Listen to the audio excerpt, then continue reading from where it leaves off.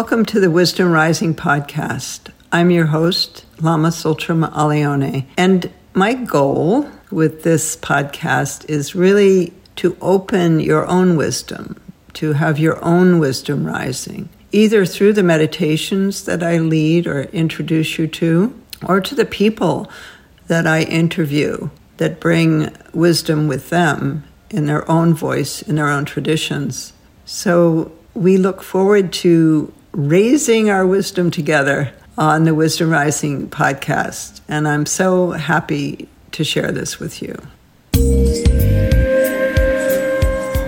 So I wanted to tell you about our precious, really precious guest, Bob Thurman, old friend of mine, and he's done so much for the Tibetan tradition. I believe we were the first two monastics ordained in the Tibetan tradition. He was before me by some years. I was 1970 and he was sometime in the 60s. He was the first Western Tibetan monk, and I believe I was the first Western Tibetan. So we have that deep connection. And now, without further ado, I'd like to bring my dear friend Bob Thurman in. Hi. Yes, so nice to see you. Yeah, maybe begin by just telling everybody what you're doing now and what's happening in your world. Where are you? Where are you tuning in from? And thank you so much for being with us. That's so nice. Lama, I was, you made me think we were the first ordained people from the West by the wonderful, sweet Tibetans. And that's right, And I wish we'd had more times even, but never mind. I'm sure we've been on this path together for many lifetimes. If we only knew what they were, I only had a few hints at different times. I was actually it was at Mount Kailash, and I noticed there were some previous forms of myself. Wow. And they were kind of kidding with each other because they were aware of each other, which I had not been. And they were joking around, and they were saying, we always wanted to go to Mount Kailash. And now we finally get there as this idiot from New York. And it was so graphic. I was just bowing to the mountain, from the first place of seeing it. I wrote about it in my book, Circling the Sacred Mountain. I was bowing because when you first see it, there's a place, and the Tibetans, when the road comes up out of a ravine that it's been going in for a long time, then in that part of Western Tibet, and then it comes up and there's a flat spot where you can see the mountain if there's clear weather. And it was evening, and there was beautiful sunset plume of clouds streaming from its, like a banner from its peak. And so I was bowing, and they make little cairns there, the Tibetans, And as I came up from the first bow, I was under these voices, these people who, so I knew they were me, and they were chatting with each other in Tibetan. And they were like, really, it was bittersweet for them. They were there now as me, but they were, of course, in a good humor. But they were saying, well, we should have come when in our lifetimes. We knew so much more about all this than him. We never got there because of all the bandits and the roads or whatever it was. And then I literally almost twisted my neck, turning around to look up because it was like they were right above me. And then they disappeared. They hit. I don't even know for sure who they are, really. But I'm sure you had experiences like that. But it's really nice. It's nice that we can help people in these tough times with a little bit. What is it that comes from Tibet? They're sort of very cheery people. Mm-hmm. There's something cheery about the Tibetans. Even that's what was so amazing to us, wasn't it? When we met them in the 60s, and I met them in 62, you in the late 60s. And there are these people who have been through hell and high water of invasion and exile and frostbite and coming out to very poor countries to seek asylum and so on. And yet they somehow kept a kind of cheerfulness about themselves.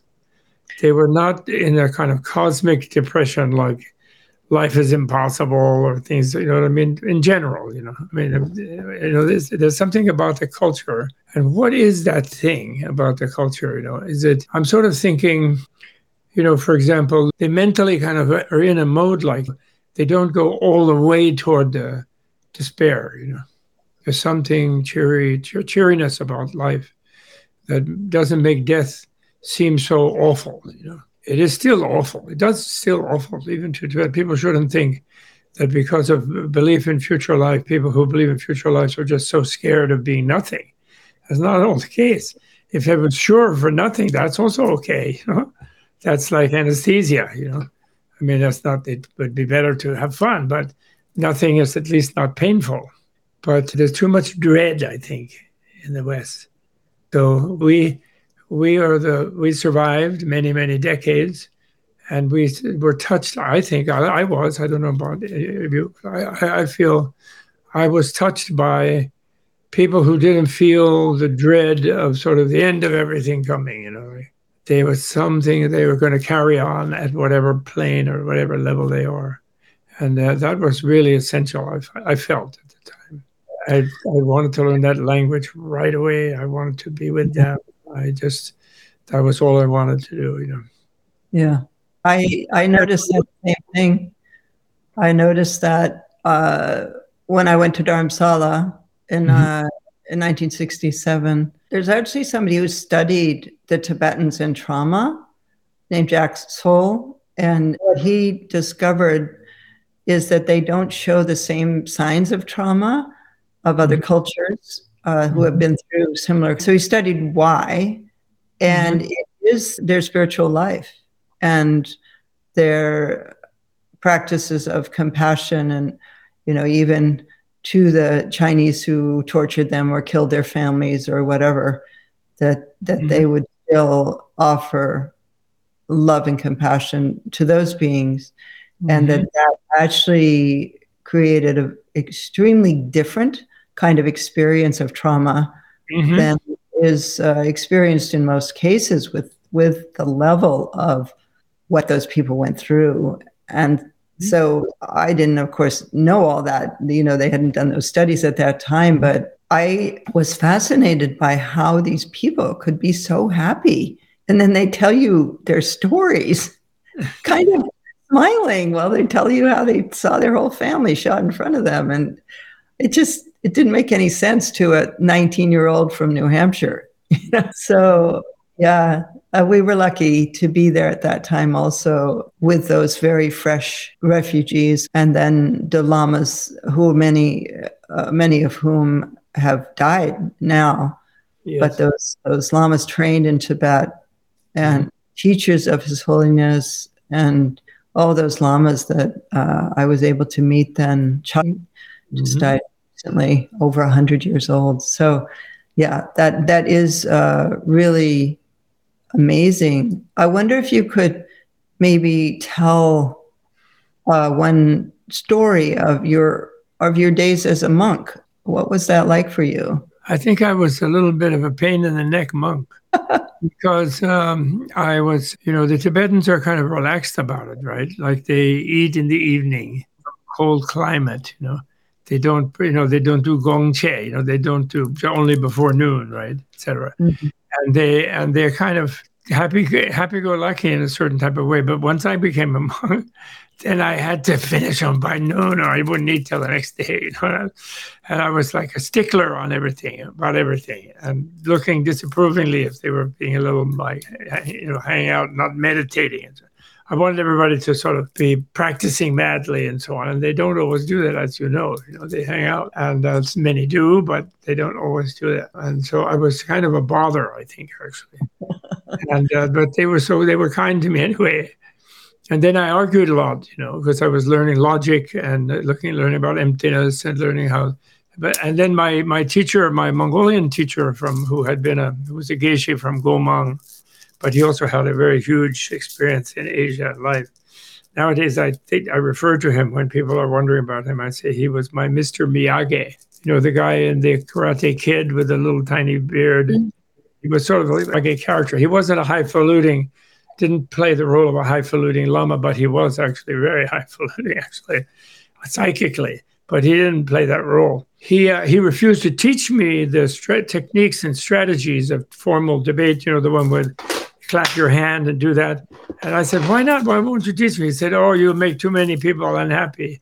You can debate well enough just naturally and you'll bother them, but I'm not going to teach you the formal method.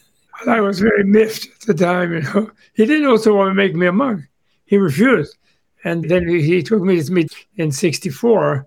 And he said, after being with him for about a year and a half, because I was bugging him all the time to be a monk, he said, well, maybe the Dalai Lama will make you a monk, you know, so you can go with me if you want. I have to go to India and do this and do that.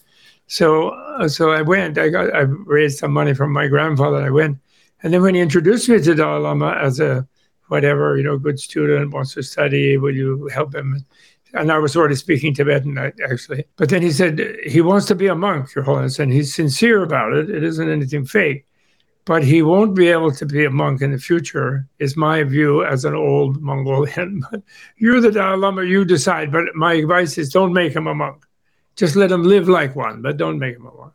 Formally, he said to His Holiness took it under advisement. But he did anyway. He made me a monk. Anyway, and then the old geshe was turned out correct eventually. And I became a layman again, you know. So I don't like people introduce me as the monk, you know, because then I have to say I'm an ex-monk, you know. Yeah. I am. And His Holiness was a little upset, not as much as Ling Rinpoche, who had given me the novice vow, you know.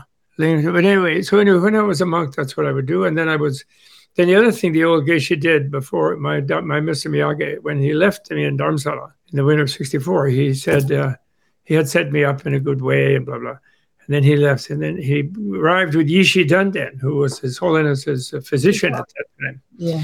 And he said, you study Tibetan medicine with this man here. You become his apprentice and you learn all about Tibetan medicine. And I said, what? I don't want to learn Tibetan medicine. I'm learning about emptiness. I want to meditate. I want to be enlightened. Yeah, later you can get into that. Now you study more on about medicine. You have to learn that. And so I did, because you don't say no to a Mongolian. and I'm so happy I did. It was really an amazing kind of experience. And Tibetan medicine is an extraordinary system. It's like Ayurveda. In fact, I think it's one of the contributors to Indian Ayurveda, without them now remembering, because they lost their Buddhist side, you know, in India, the second millennium. But it's really amazing system. It fits with the Dharma, you know, Four Noble Truths and the way of being diagnosed as a sick person by a doctor. These are interconnected totally beautifully. Mm-hmm. It's really amazing. You know, I'm sure you know about it. So anyway, I would study all day, and I would meditate as whenever I could. And I was happy to be away from my Mr. Miyagi, my Geshe-la, because he would always interrupt my meditating. He didn't want me meditating. He said, you can't meditate. I said, why not? He said, well, you're not ready. You have to learn more. And he went on and on about it. And even when I came back to his monastery, after having been ordained and, you know, been around a little bit as a monk, and he still prevented my meditating. And he once said, oh, don't, what are you staying up all night? Just get a rest, and whatever you do, you can't meditate. I said, why not? He said, well, and then he says, well, why are you meditating? And I said, what do you mean? I want to be enlightened. Then he said, well, you can't be enlightened. I said, why not? He said, because you're an American. He said, oh, really? And then I said, what do you mean? I knew what he was getting at. And I said, I really do think of the future life. I know there's a future life. I'm not like just believing that this is the only life. And I knew that's what he was getting at. And he said, yeah. He said, well, yeah, I know sort of you do. But in a way, the problem with you Americans is what gets enlightened is your mind. And at a deep level, you don't think you have one, he said. That was his precept. And I argued like mad for months after that with him. And then finally, I kind of realized that deep down, you know, we don't really live as if, you know, we do think about our retirement. I'm now retired. We do think about next week, next year, you know, the event, we plan, we have a calendar, make a schedule, etc. So we kind of live in the context that we're going to be around in this form for some time. But we don't think that beyond the death like that, you know. It's not a real thing to us in a way, because the consensual culture is like that. It's like immediate, whatever it is, you know, this is all there is, you know, and the wall is really the real thing, the room here, the house, this body, and this identity is it. And that's what he meant. And you have to go so deep to do that. And he didn't want me, especially when I first encountered the study, I would go slip into these altered states. I knew something about other kinds of altered states before that even. But anyway, I would go into another kind of altered state, like I would really kind of go out of body. And I think he felt I would get addicted or I would get stuck in those altered states if I meditated or I understood more about non-duality. So the wish to escape from the nervousness and escape from the mental discomforts and escape from the worries and the anxieties and things. And so the dualistic way, is easier and quicker, and that's why Buddha taught the Theravada and this kind of things that teach that nirvana is outside this world. He didn't teach the non-duality right away. He said later that people will be ready for that. They'll be mature for that. But he didn't share it widely in his life on purpose. And I understand that, and I get that. And I think that's what he was doing. He was preventing me from escaping and getting sort of feeling like I'm safe because I have a place to escape to. Tougher things a little harder, that we're going to change everything with us. We're going to bring everybody along, right? It's too much. It's too much when we don't have enough self-confidence, I think, at first, Maybe you could explain your understanding of emptiness. My favorite word is Nagarjuna's, and I couldn't find it in any of the present paramitas that are indexed electronically. In other words, in doing a search program, I couldn't find this particular phrase that's in Nagarjuna's book called Shunta, It's so beautiful in Tibetan with the ning, ning, ning, doten, which I translate as emptiness, the womb of compassion. It's his description of the highest kind of non-dual, somewhat intimidating to people who are not used to it, teaching about emptiness. Very importantly, the great universal compassion comes from realizing one's own transparency, let's say, one's own complete openness, which is what emptiness could be translated as freedom, radical freedom. But it doesn't mean freedom to then harm people and do stupid things. Because when you reach radical freedom, real, true, complete freedom, then you're still around, you are completely generous and friendly and compassionate, and because you have nothing better to do. And you're aware, in a field of openness, you're aware that others really like it when you're nice. And then they're nice, and that makes everybody happy. And it's really stupid to be mean in any way. Even in your mind, even if you're being polite, but you have some mean thoughts in mind, that ruins the whole day.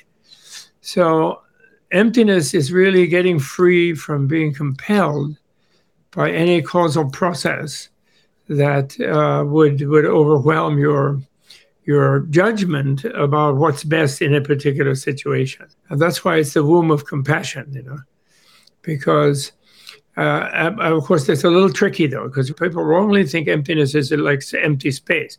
Because actually, in many teachings, they use the word space as a kind of way of thinking about this inconceivable thing, which emptiness is. But emptiness is not more space than it is any solid object.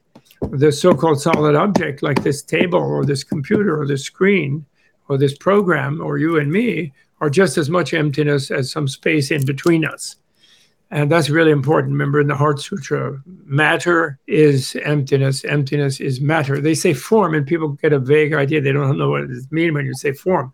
But if you say matter, which is what you should, for that's how that should be translated.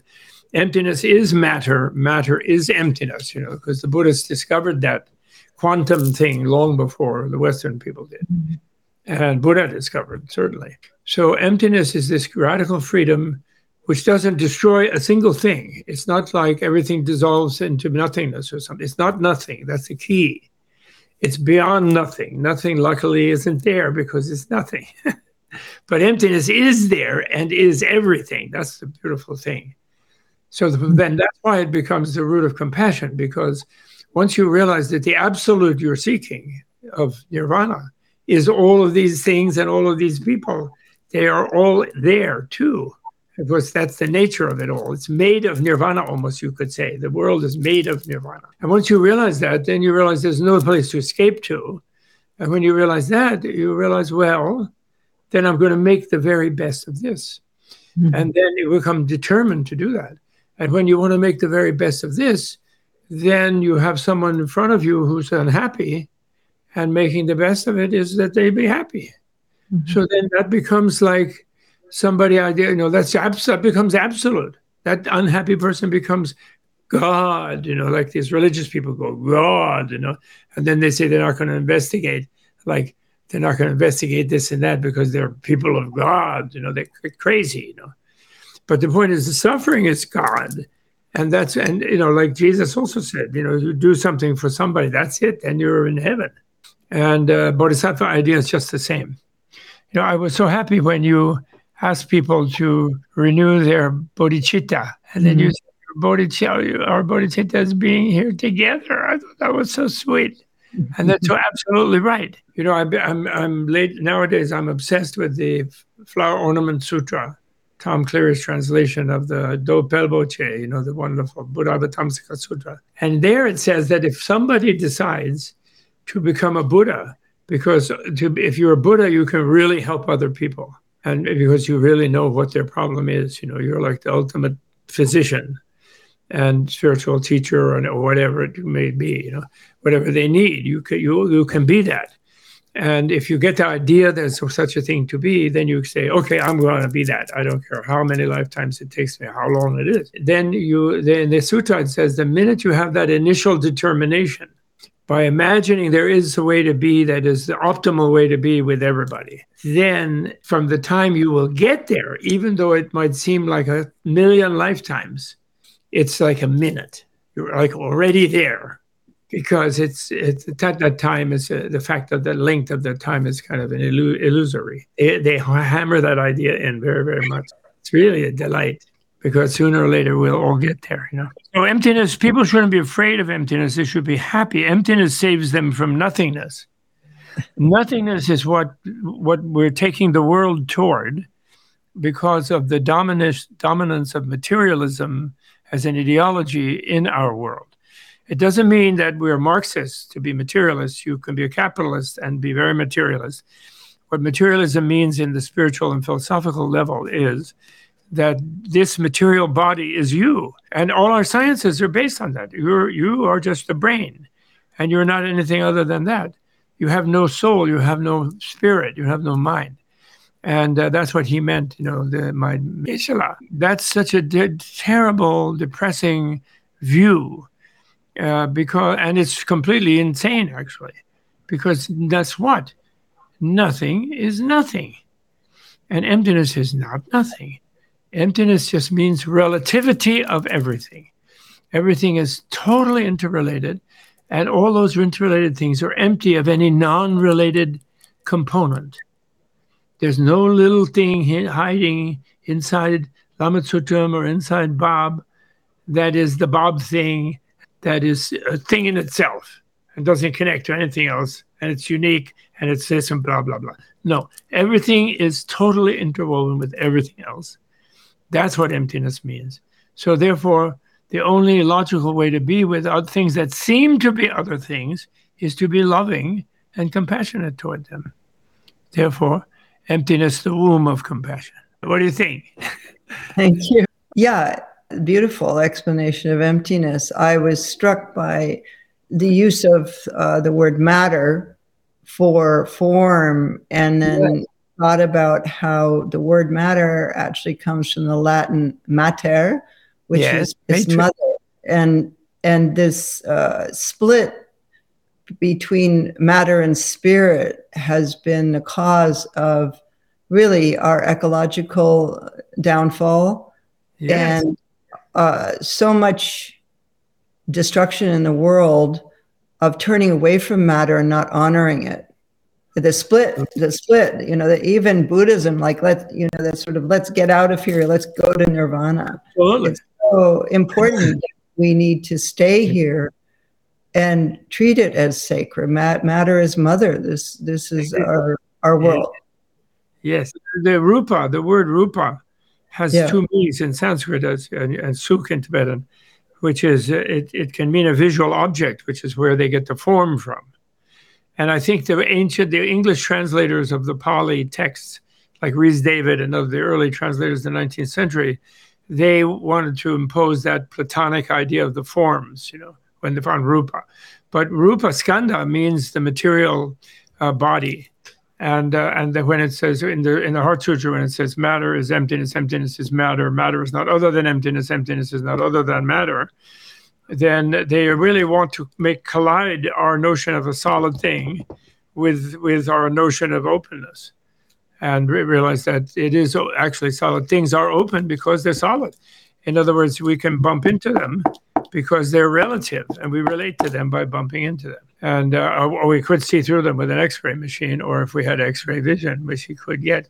Then we find that it's wonderful that the people who have investigated matter, now the materialist scientists, discovered that they can't pin it down. It dissolves under analysis. It goes through the quantum level, and then it's uncertainty. And so that's a rediscovery of mind, actually, that you can't get away from mind, but they then turn away from that. And they think they'll find some ultimate particle later. They keep blowing stuff up to try to find more ultimate particles. But they won't. Buddha saw through that a long time ago. The real scientist Buddha was. One other thing, try to adopt the infinite lifestyle. Live for eternity. Make each moment count for eternity. And you'll be much happier, and you'll be able to be much helpful to everyone. There's another great thing in the Theravada literature. They say that whatever you do and whatever meditation you realize and recognize will be good in the hereafter. It'll be good in the ultimate, you'll reach nirvana, but it'll also be good in your immediate worldly situation. It'll improve your immediate life. Thank you, Bob. Thank you, everyone. And this time with you, Bob, and these gems of wisdom that you dropped into our mind streams are beautiful. And I see that you have a course going on, this Flower Ornament Sutra, and some people are doing that. That's wonderful. Good. I hope that you and I see each other in this body again soon. It was so precious to be together in Costa Rica. All the best. Thank you, everyone, for being with us for this Wisdom Rising podcast. May it benefit all beings. And I'd like to take a moment to thank the production team of Wisdom Rising, and also to let you know that if you would like further information on my work or the associated people who work with Tara Mandala, you can reach out to the Tara Mandala website, TaraMandala.org. Thanks, everyone. Stay safe.